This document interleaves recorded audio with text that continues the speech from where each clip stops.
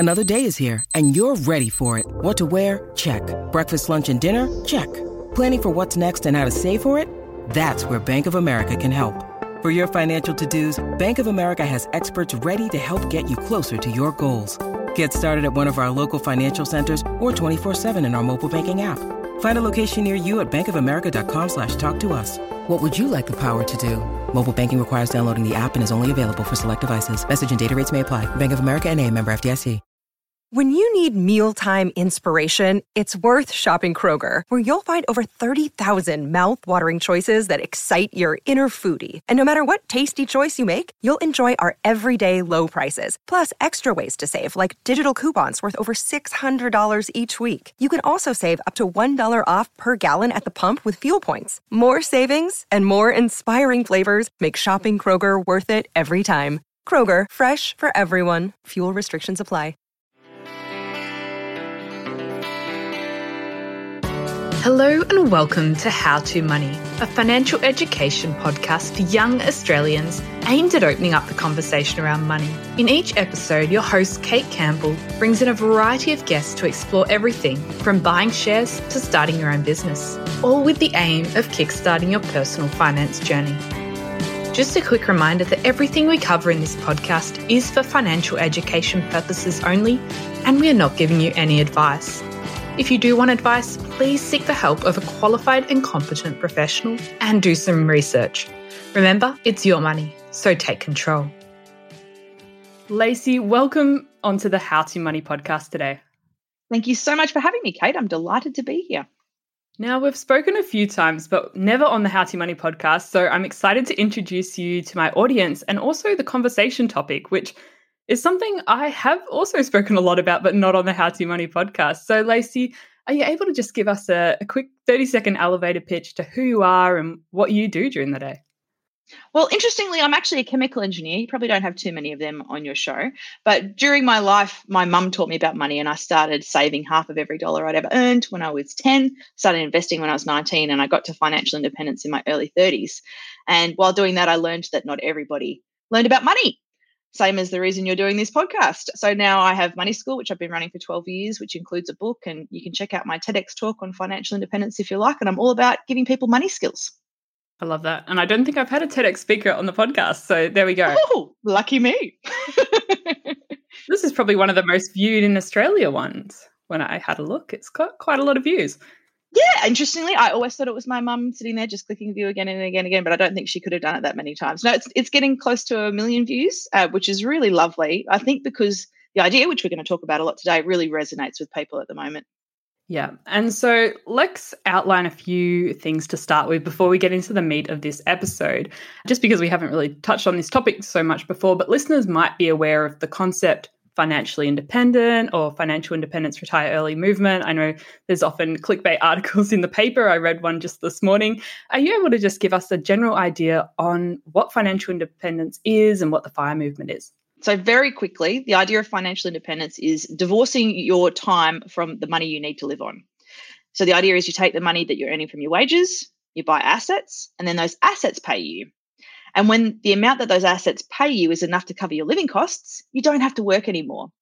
And I think that that's the FIRE part, the financial independence part. The RE, the retire early, is the bit where everyone gets a little bit confused because a lot of people go, well, I don't want to retire. The point is not necessarily that you retire. It's just that work becomes optional. You become time rich. So you get to choose if you want to work or not. You get to choose what you want to work on. And you still know you're going to have a roof over your head and you're going to have food in your tummy and all that stuff.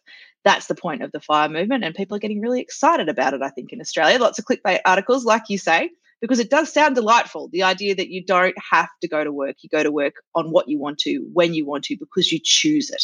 And I think the last 2 years have made us all realise we do want to live life a bit more on our own terms and not necessarily on the terms of our employer or the terms of society.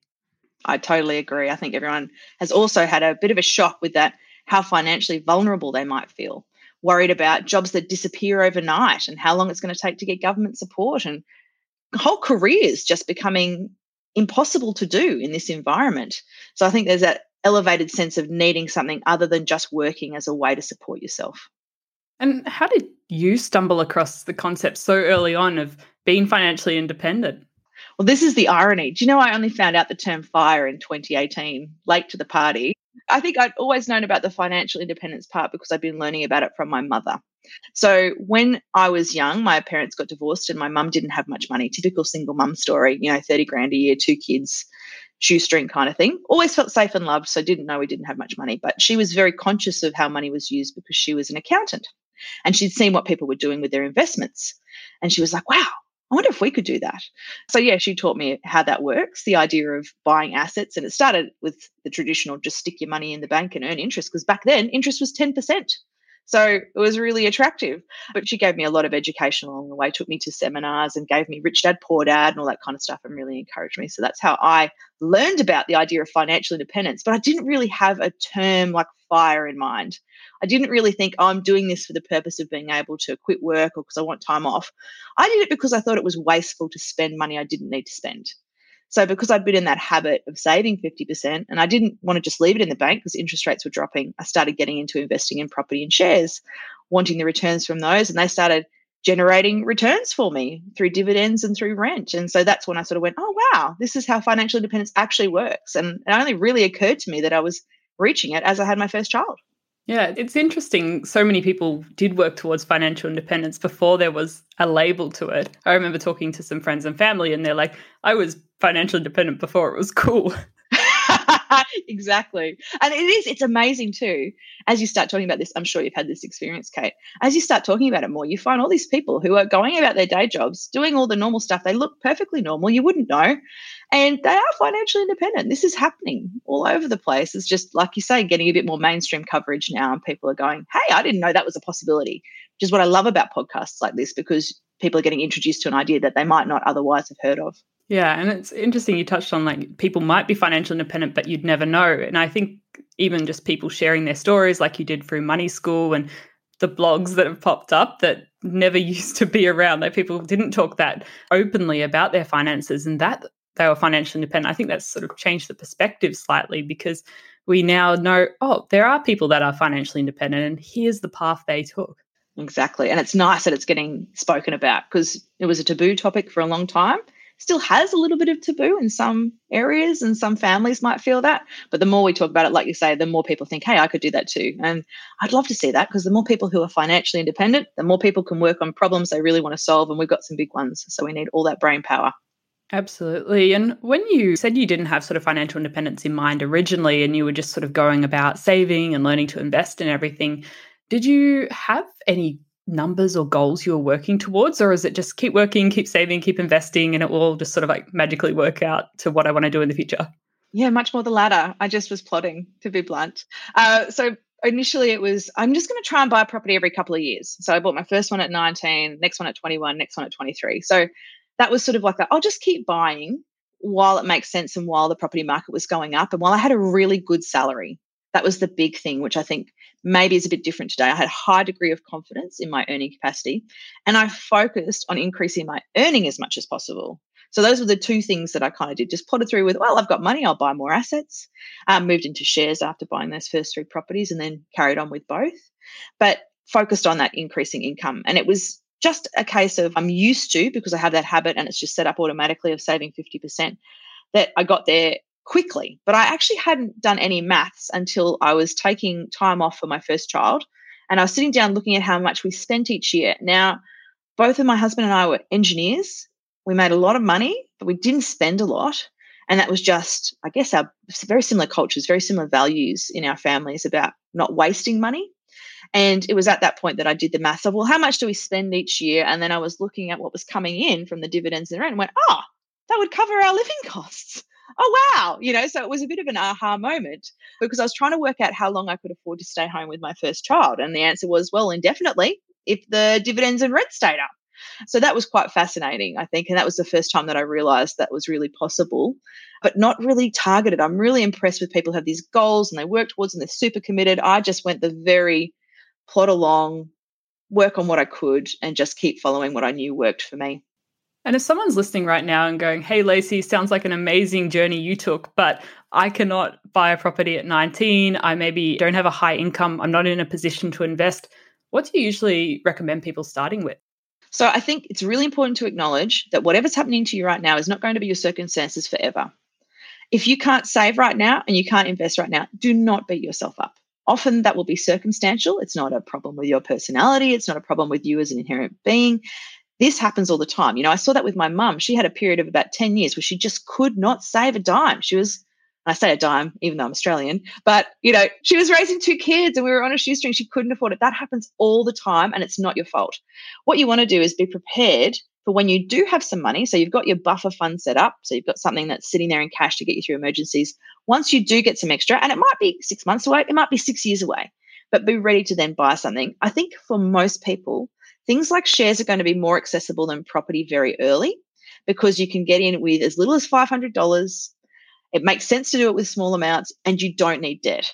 Property, it's an interesting question. I think I still like property investing. And if I was starting again, I'd still look there because I have a really high degree of confidence in my earning capacity. But if you don't, if you're worried about your earning, if you're worried about being able to cover the mortgage, if the thought of a 0.5 point interest rate rise terrifies you, then stick to something that doesn't need debt. And I would pick shares as the first port of call in most cases.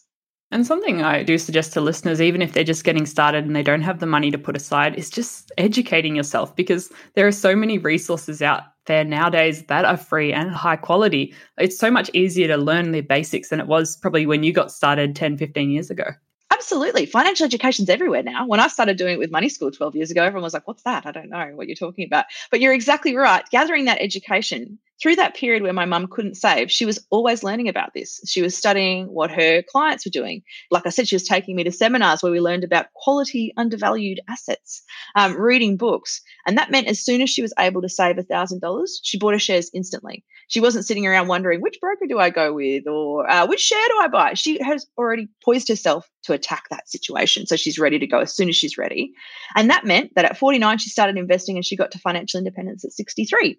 So pretty inspiring. And it kind of shows you that it's never too late for me, in my opinion. Like it's so long as you're willing to commit to it. But the more you can do in that lead up, like you say, get that education under your belt, think about what you're going to do, have a plan. As soon as you have the opportunity, you can leap on it. You're not then waiting to catch up. I think that's a great piece of advice because many of our listeners are uni students right now or just getting their first jobs in their 20s. So it is the perfect time. You've got that extra time to spend educating and getting yourself ready for when you are in that position. Exactly. And it's time well spent. It's an investment in yourself, as we'd like to say, because that knowledge will stay with you. And the more you understand about something, the less likely you are to make knee-jerk reactions. You'll still make mistakes. That's the other thing that's really important. You're not going to avoid mistakes, nor should you try to just do everything perfectly because you'll never finish it or maybe never even start. It's important to have a go and acknowledge you'll make mistakes, but your best chance of minimizing those mistakes is having lots of knowledge under your belt and feeling more comfortable with what you're doing. And something else I really want to ask you, because we haven't spoken for a little while, is how have your views on financial independence changed the last few years? Because you've been in this position for a while now. You've had the experience of having work been optional and getting to choose what you do with your time, even like just the last 2 years, last 3 years since you've been financially independent. How have your views changed? It's interesting how grateful you feel, of course, and how lucky I have felt. I have felt almost like a survivor's guilt when I've seen a lot of people losing their jobs and being really worried. I think it's one of those times where I'm very grateful to past Lacey and to past Adam, my husband, for the decisions that we made. But having had that happen, I think what I've seen is a general movement towards this accepting that having a wage from one job is less likely for people. And they're understanding that consulting and contracting and itinerant work is more likely and that work is less certain. So I guess I see it as more important than it ever was before. I feel like it has to become more mainstream. People have to understand it more. It has also changed my views on things like the universal basic income. I think probably 2017, I read the Rutger Bregman book, Utopia for Realists, that analysed the data on that and looked at that impact on people's IQ from financial stress. And I hadn't realized that your IQ dropped by 13 points when you're financially stressed. That's a lot. Yeah. So if you've got like an average IQ is 100, like 13 points is significant. And it's been tested in developing countries and also in Western countries, and it's the same. And it's just what level you hit that stress at. So when I think about how collectively stressed we are at the moment, we're all going to be making less effective decisions because our cognitive capacity is reduced. So I would like to see, a trend towards doing a trial on universal basic income to try and alleviate that stress so people make better decisions. Because it's not a case of poor people make bad decisions. It's when you're poor, you will make bad decisions, you and me both. If we felt poor, we would do a bad job of our choices, and not just in money, in all areas of life. So I think that systemic change is something I've become more aware of over these last few years, more so than the individual responsibility, it's all on you kind of approach. I think there's got to be some of that. You do have to take responsibility for your decisions, but we need to recognize systemic problems too. Yeah, I was reading a financial wellness study that was done by one of the banks the other day, and it was saying that over like 50% of financial wellness, or the lack of, is attributed to socioeconomic conditions and things that people can't necessarily do anything about. And the other stuff was more things like financial education and feeling confident with your financial decisions. But that was much less of a contributor to financial wellness than the other bits. Absolutely. And I think we underplay that sometimes too much. When I see, sometimes it's people trying to get you motivated. They're doing it with a good intent, saying, take responsibility for your decisions and you can do it and blah, blah, blah. Yep, in most cases, there's going to be a degree of that personal responsibility. But like you say, we've got to acknowledge the environment. And that's why I'm so hot on, if you can't save right now and you can't invest right now, do not beat yourself up. That will change. It's just where you are right now. Yeah. And if someone's looking right now and going, is financial independence even possible for me, or is it a bit of a pipe dream, and would I just get disappointed trying to get to that point? Should I just go with the typical wait until retirement? What would be your suggestions to sort of working out, is it even a path worth taking? Well, my opinion is that the strategies that people use to get to financial independence, which is keep some of everything you earn and then put some of that into assets, are only ever going to be positive for you. If you don't get to the point where you're financially independent, having some of those assets is still going to be really good when you reach retirement age. It's never going to be a disadvantage. You're going to have potentially a better retirement as a result. So I don't see any reason why anyone wouldn't try. The other thing I'd also say is none of us have got a crystal ball. So let's say you're in the process of buying assets and you just catch a lucky tailwind and you see 100% price growth in a few years. It happens. You can suddenly find yourself in a position where you're going to get to financial independence that you didn't think was possible. But if you hadn't started early, it's too late by the time that goes. I think about my first property. I bought a $103,000 ugly apartment. It was hideous. And, I would have expected it to go up maybe 10 or 20 grand in value over a few years, but it didn't. It nearly doubled in price. I was just lucky with my timing. But you can't know that in advance. So you can't wait till that happens. And I think anyone who started investing last year when the prices were down and has seen this 20 to 30% growth has had a bit of a kickstart, but you wouldn't have known that was coming. Very few economists predicted that. So don't wait because you go, oh, it's impossible. Start because it is possible. You could get there. And even if you don't get there, is it going to set you up better? Most likely it will. And it's even if it's just focusing on that first step of getting your emergency fund sorted, that is going to be one step more towards you being financially confident and being able to deal with the emergencies that life throws at you, rather than not even getting started. Because I often see content where people are talking about becoming financially independent. And if you go into the comments section, which you never should do really, you get responses like, oh, but it's not possible, or like, why try? Because it's a completely unachievable goal, or why try because of inflation, or insert 101 other reasons why it's not worth even getting started. I often think that even if you do take some steps, even if you don't hit the elusive like $1 million goal that some people will set, you're still going to be in a much better position than you were before you started. That small steps approach is really important. I know it's great for the headlines where someone says, oh, I bought this investment and it made me a millionaire overnight. Those are really rare. Most people who get to that point have done lots of little steps along the way. Like I say, if you don't start with that first step, you don't have a chance. You're not even giving yourself the opportunity. So if you can, give it a shot. And also acknowledge that, hey, if it doesn't work out, what's your backup plan? The backup plan at the moment is you just carry on doing what you were going to do, work until retirement. Then, hey, you didn't lose anything, did you? You're just doing the same thing you were going to do. Why not try something different? And if someone's listening and they're going, oh, this concept sounds kind of interesting, I want to learn a bit more. Where do I even start? How do I know what I need to invest and save? Where would you recommend starting? Oh, there's so much information out there. In fact, it's probably overwhelming for most people the first time they look. So look, there's a couple of very common points of call for most things that are to do with FIRE, things like Mr. Money Mustache in the States, and we've got the Aussie Firebug over here. And there's a plethora of podcasts. I really like Captain FIRE, for example, but they are often very dedicated to a specific way of doing it. You know, that there's a very common theme in most FIRE communities, which is ETFs, exchange traded funds, all the way, and don't talk to me about property. Whereas I think that's kind of exclusionary. So I wouldn't necessarily encourage people to just pick a couple of outlets and then just follow those people rote from the get-go and do nothing else, because not every plan is right for everybody. You need to have a little bit of flex room, and something that's right for you might not be right for me, and vice versa. So I would encourage people to read widely. And the thing that I think that's amazing at the moment is the plethora of female voices that are coming out, because I think that's been missing in the finance world for a while. So there's some fantastic people to have a look at there. I would recommend Daniela Cuyi, which I know you've promoted as well, her great books on Shareplicity. Mel Brown's got some great stuff. She's on the money. There's some fantastic resources out there that have a slightly different view from the traditional ones. But consume widely. Don't just take it as I must do this because so-and-so said so. No matter how good they are, they don't know you. They don't know your personal situation. They don't know your tolerances. They don't know your risk appetite. They don't know what you enjoy. So consume widely and then use some critical thinking in your own sort of context. And there's so many different resources out there that you can pretty much find someone who is in the same profession as you. So if you look hard enough, you'll find a teacher working towards financial independence, or a nurse or a doctor. Like, there's really specific niches for every different subsection in the community now, which is amazing.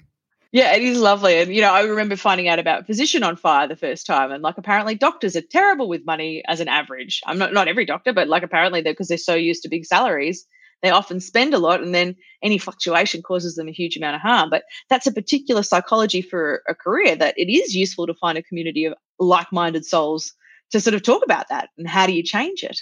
But looking at everywhere you can, anywhere that you find it interesting, listen to the podcasts, read the books. There's so many books. There's so many blogs.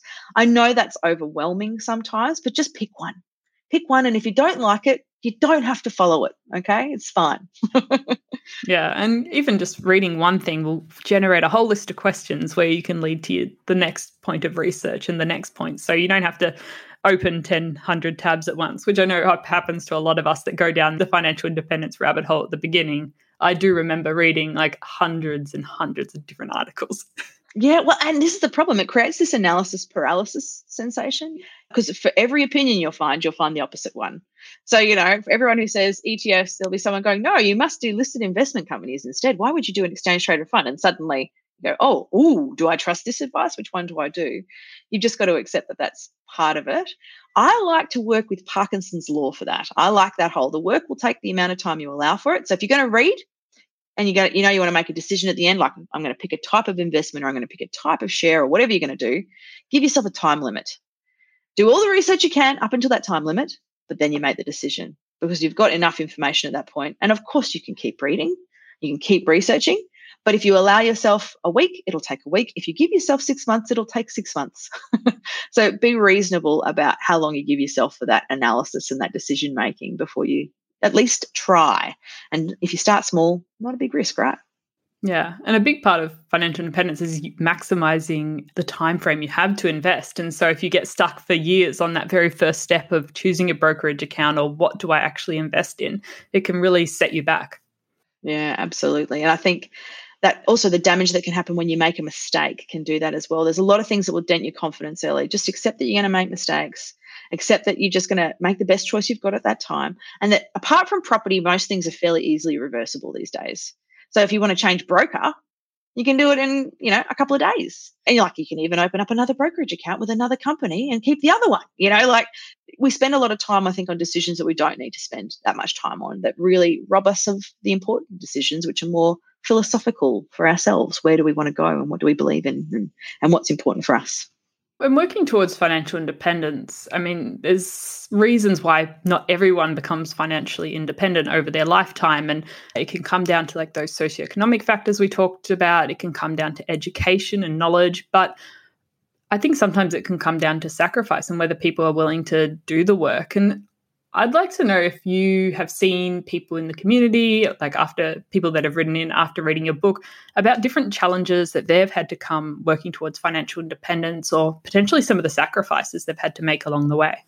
And sacrifice is important. I think often when we talk about sacrifice, we frame it from this place of doing without, giving up things.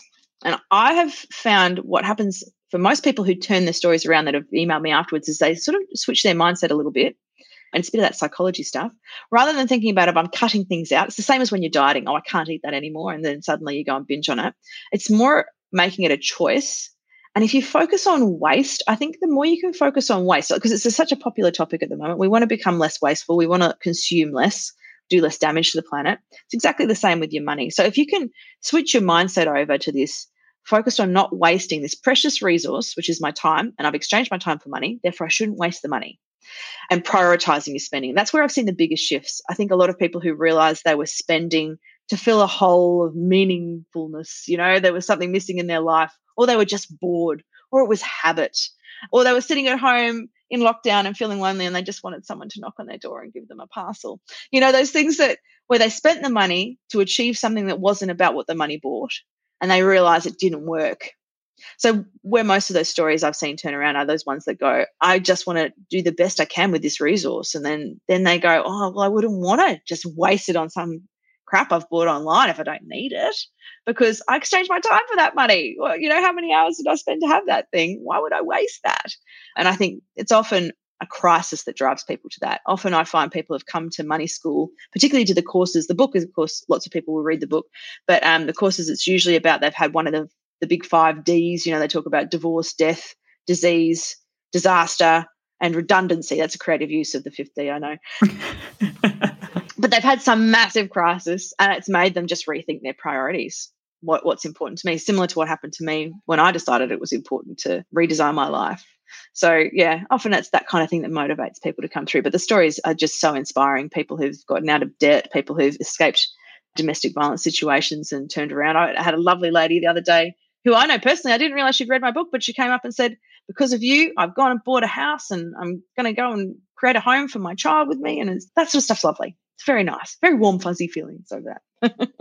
Yeah. And I think it's quite interesting because we often don't realize those turning points until we look back and then we go, oh, yeah, this is where I changed my mind. And sometimes you do need that big crisis, as you mentioned, like the 5 Ds. But I guess as a young person, you're not always going to have that big crisis in your 20s. And so I think for a lot of people in that age group, it's just that education and maybe reading stories or listening to stories about other people who have done it. And then you have to find that why for why you're working towards financial independence for yourself. Yeah, and understanding why it doesn't get spoken about is really important when you're that age. Because you kind of think, look, if this was important, wouldn't they have taught me this at school? Or my mum and dad would have taught me about this. And often it's just that there's a lot of people who don't know that this option exists, first of all. And second of all, we're not great consumers. People who really don't want to waste their money aren't the favourite people of marketers. So there's not a lot of money spent on trying to get to us. We don't even go into lots of debt. So even banks don't particularly, talk about financial independence as a goal because there's not a lot in it for them. So you've just got to keep in mind that some of these options aren't put in front of you because they're not commercially viable for people to promote. And so I think that's that when you're looking for that education, being aware that sometimes the best things can't be found in the mainstream stuff because they don't make a lot of money for people who are in there. And I guess that's why so many independent blogs and websites have popped up with these voices, because it's just kind of an individual thing sharing their journey. It's not a commercial enterprise. Exactly. And it is nice. I do laugh though whenever anyone says they're fired and they're running a blog. I'm like, you're running a blog. You're not actually retired. You can call it a hobby, but people get really intense about that, especially in the US. Like, oh, you're not actually retired. You're running a website.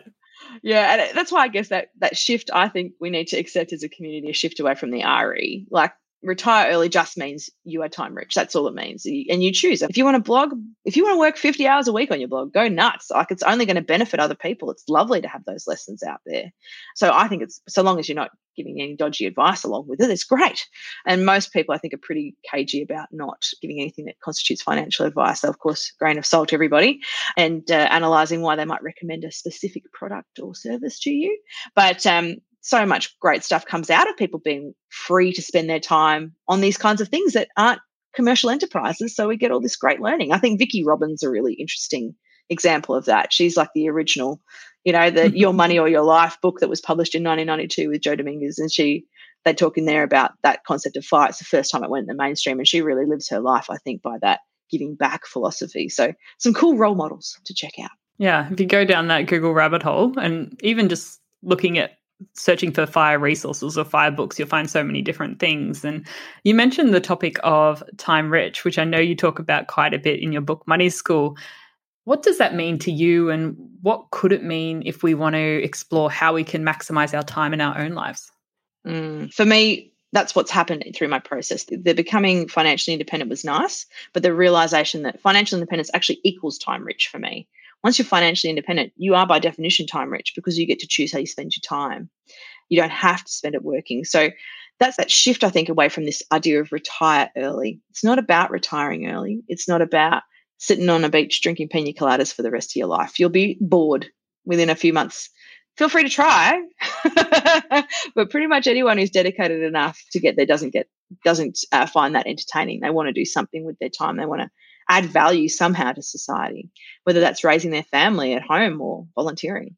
But that's the point of being time rich. You choose. You get to decide how you're going to spend your time, and however you want to do it is up to you. If you want to continue in the exact same job, go right ahead. You're still time rich because you can drop at any time you want to. You don't have to be there. It's so empowering, that sense of getting to choose how you spend your time. I think that's been the biggest shift for me. So recognizing that the point of money is that it buys your time and you get to decide how you spend that time because it ain't coming back. It's non-renewable. So you better make sure you make the most of it. Yeah, I love it. And I think that's a really good motivator. If you are in your 20s right now and you're looking for that internal motivation, if you don't have a crisis to turn you around, I think becoming time rich and having more choice and opportunity in your life is a really good motivator to start saving and investing and educating yourself in this area. Yeah, absolutely. And if that's what it takes, if it's the dangling carrot, if that works for you instead of the big sticks of the 5 Ds, then that's great. You've got a head start. Let's hope you don't need one of the 5 Ds. But I had a few of the 5 Ds hit me. And so I was like, okay, I'll take the message of the universe. You're right. It doesn't often happen in your 20s. And I guess the other thing that can be really challenging, especially as someone in their 20s, is trying to balance current you versus future you, because it's super hard to imagine my life in my 60s and upwards. And it's hard to think about I'm saving and investing for that future version of me when, I could use that money for XYZ item or trip right now. How do you kind of weigh up between what you spend today and what you put aside for the future? This is a really deeply personal question. Everyone will have a different answer, but I'll share for you mine. Because I have always saved 50%, I say always, since I was 10, I have saved half of every dollar that's come in. I just put that money aside. So it never even occurs to me that all of that money is mine. Half of it's for future me. Whatever's left is mine to spend with impunity. I don't guilt myself out about any of it. So long as I've got food, roof, transport, clothes, anything else I spend, I go nuts. So I think if you can sort of divide this idea of once you save for future you and you've done that investing, you've done that bit. You can have fun with the rest. And I think that's where the FIRE community sometimes becomes very unappealing because there's this extreme frugality in some areas of it where people say, I'm going to save 70 or 90% of my income and live on this tiny amount. And yes, you can do that. But I guess I feel, although life is the longest thing we will all technically do, it's still, you only get one shot at it. I would not go for a highly frugal, no fun at all feeling of being deprived because I don't think it's sustainable. I don't think it motivates people for as long enough. So I think you're going to spend the time to earn the money. You do have to have some fun. You do have to enjoy it, and don't beat yourself up on it. Enjoy it, milk it for all it's worth, and enjoy those memories. So I will spend the first major travel that I did for 3 months around South America. We dropped 30 grand on it. I don't regret that at all. And I would do it again in a heartbeat because those memories and those experiences were worth every penny. And I'd already saved for future me. So present me needs to have some fun too so that future me's got something to look back on. That's how I think about it. Yeah, and some of those things that you can do in your 20s and 30s and 40s, you might not be able to do, like the world trips in your 70s or 80s. And so just because you'll have all the money in your 80s doesn't mean you can do all the things you want to do with that money. Exactly. And that's why I think mini retirements have a place in this discussion on your progress to getting to FIRE, because sometimes you can be so dedicated to that goal and then you might have 5 or 10 years working your guts out, saving like a demon and investing, and then you're there. But if you had no fun in that time, what was the point? Like you could go under a bus, something bad could happen, like the world could get shut down and your travel plans go with it. So if you know that's not going to be sustainable for you, if you can factor in some small breaks, and I like the mini retirement idea where it's a month to 12 months usually, where you take some time off work, because you've saved up enough money and your assets are growing, you can get some of that enjoyment still. And then even if you don't get to FI, if something falls over and you're never going to get there, you still had some fun. You've got to balance those out. And it's different for every individual. But my experience is for most people, a sense of deprivation is not going to sustain behavior for very long. I love the concept of mini retirements. And I don't know if that was the topic of your TED Talk or that might have been. Yeah. It was why we should all think about financial independence and mini retirements. So yeah, that's the one. It's a good way to enjoy things along the way, and really you can take that opportunity to go and learn something new or go and travel or try a new project. Yeah, and get that downtime too. I think when you think about the fact that you've been in school for at least 12 years, maybe, 15 or 16 if you do university or TAFE or something afterwards, and then go straight into a job and then you're only going to get 4 weeks leave a year, it's not enough to unwind. And we're not designed, and nor do we need to work that hard. We're not in the fields every day, most of us.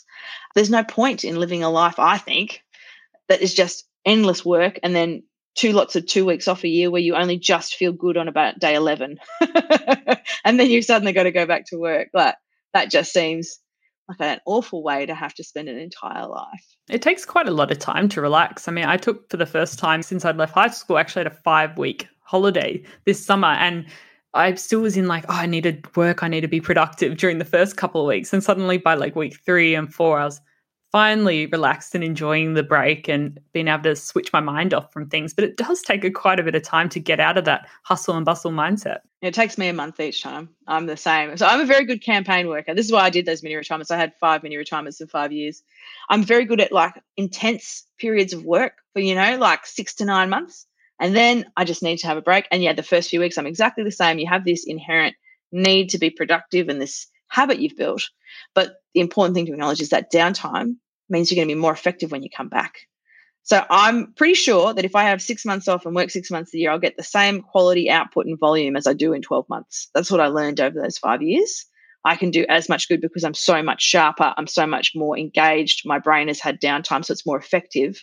It's like everything is. If you let your computer just keep whirring on and all the space fills up, it just slows down. You have to stop, reboot, clean it out, give it a chance to recover. We're exactly the same. We need that time to really rest and recuperate.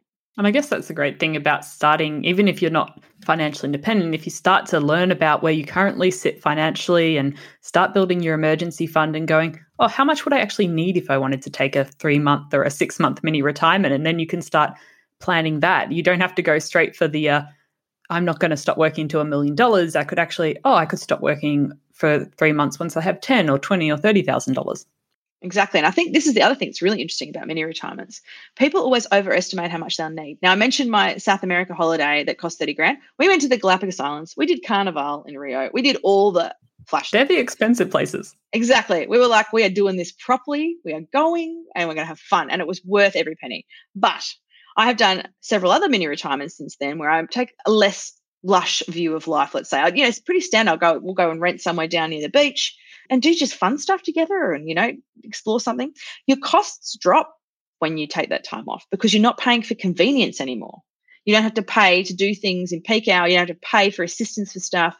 You can take longer to look at things. So my costs on average drop by 25% to about 33%, a third. So when you're budgeting for how much you need for those mini retirements, just remember, unless you're doing something that requires a lot of capital, like an expensive trip, or you want to, try an expensive hobby, like you want to go learn to be a pilot or something like that, unless you're doing something like that, your costs are more likely to drop than to rise. So you might find you need less than you even think.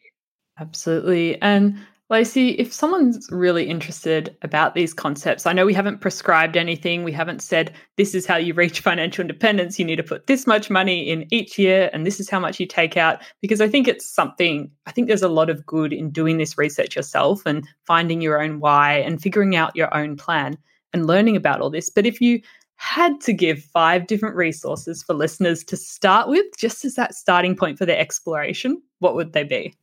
So first one is a very old book, and it's a short book, but it's called The Richest Man in Babylon. So if you just don't get how this all works yet, it's like an Aesop's fable almost style story about how investing works. So I think that's a really good starting point for people who don't get the general concept, because if you have those stories, suddenly when you read everything else, it'll fit into that. You go, oh, that's the technical stuff behind it. So I feel like that's a really good place to start. I will also add Rich Dad, Poor Dad because it was a pivotal book for me. Now, I'm going to qualify that with, I don't think Robert Kiyosaki is someone you should necessarily listen to long term. Okay, so he's a bit of a crackpot, bluntly. Sorry. I wonder if I can get done for defamation for that. I'm sure I can't because he's had a lot of evidence. He's an unusual person. I wouldn't be watching videos of him or following any of his advice. And it is important to note that he sold his face to be on this Rich Dad education, which he has nothing to do with. But the book, Rich Dad, Poor Dad, is a very good explanation of how cash flow works. And it's, again, got lots of examples. And if you have any interest in property investing, it has really good techniques that have served me very well in it. So just that one book by Robert Kiyosaki, and don't follow him anywhere else.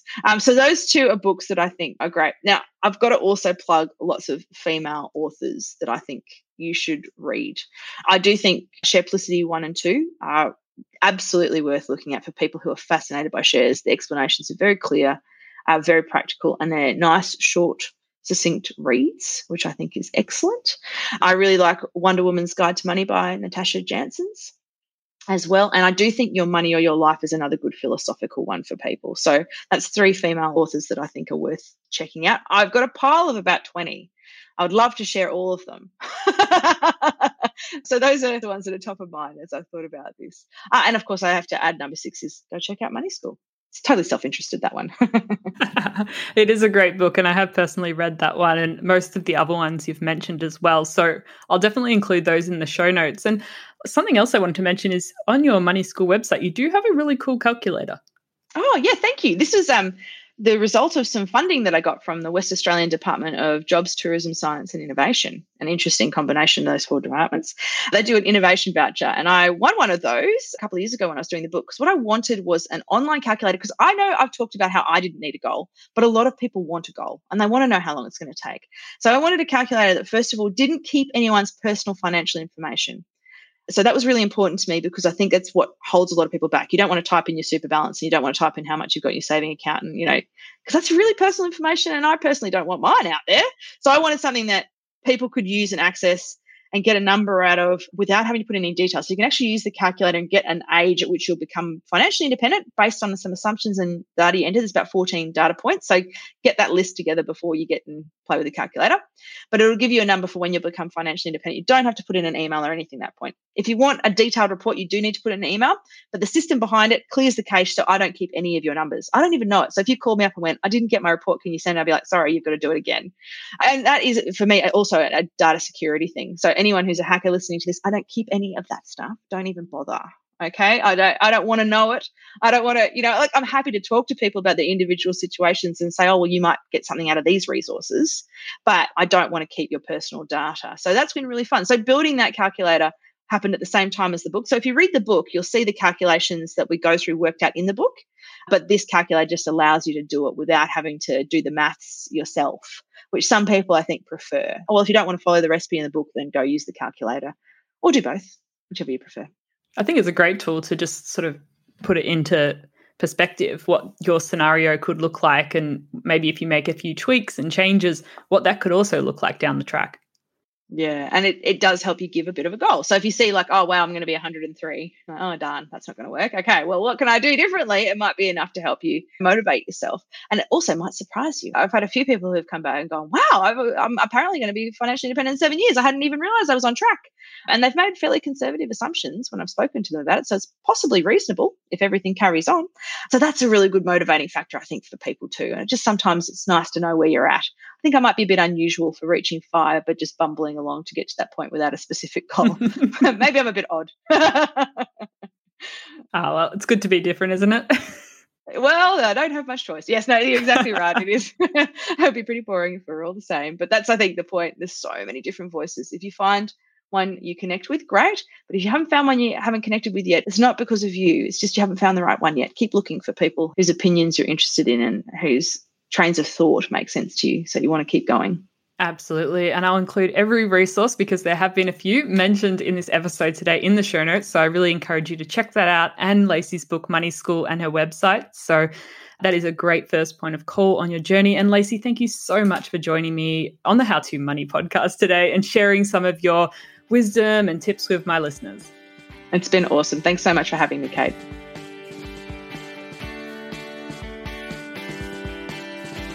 Thank you for listening to this episode of the How To Money podcast. If you enjoyed this, please leave us a review on Apple Podcasts and send any questions our way via www.howtomoney.online. You can also catch us on Twitter and Instagram at HowToMoneyAUS, and we'd love to hear from you. You've been listening to the How To Money podcast.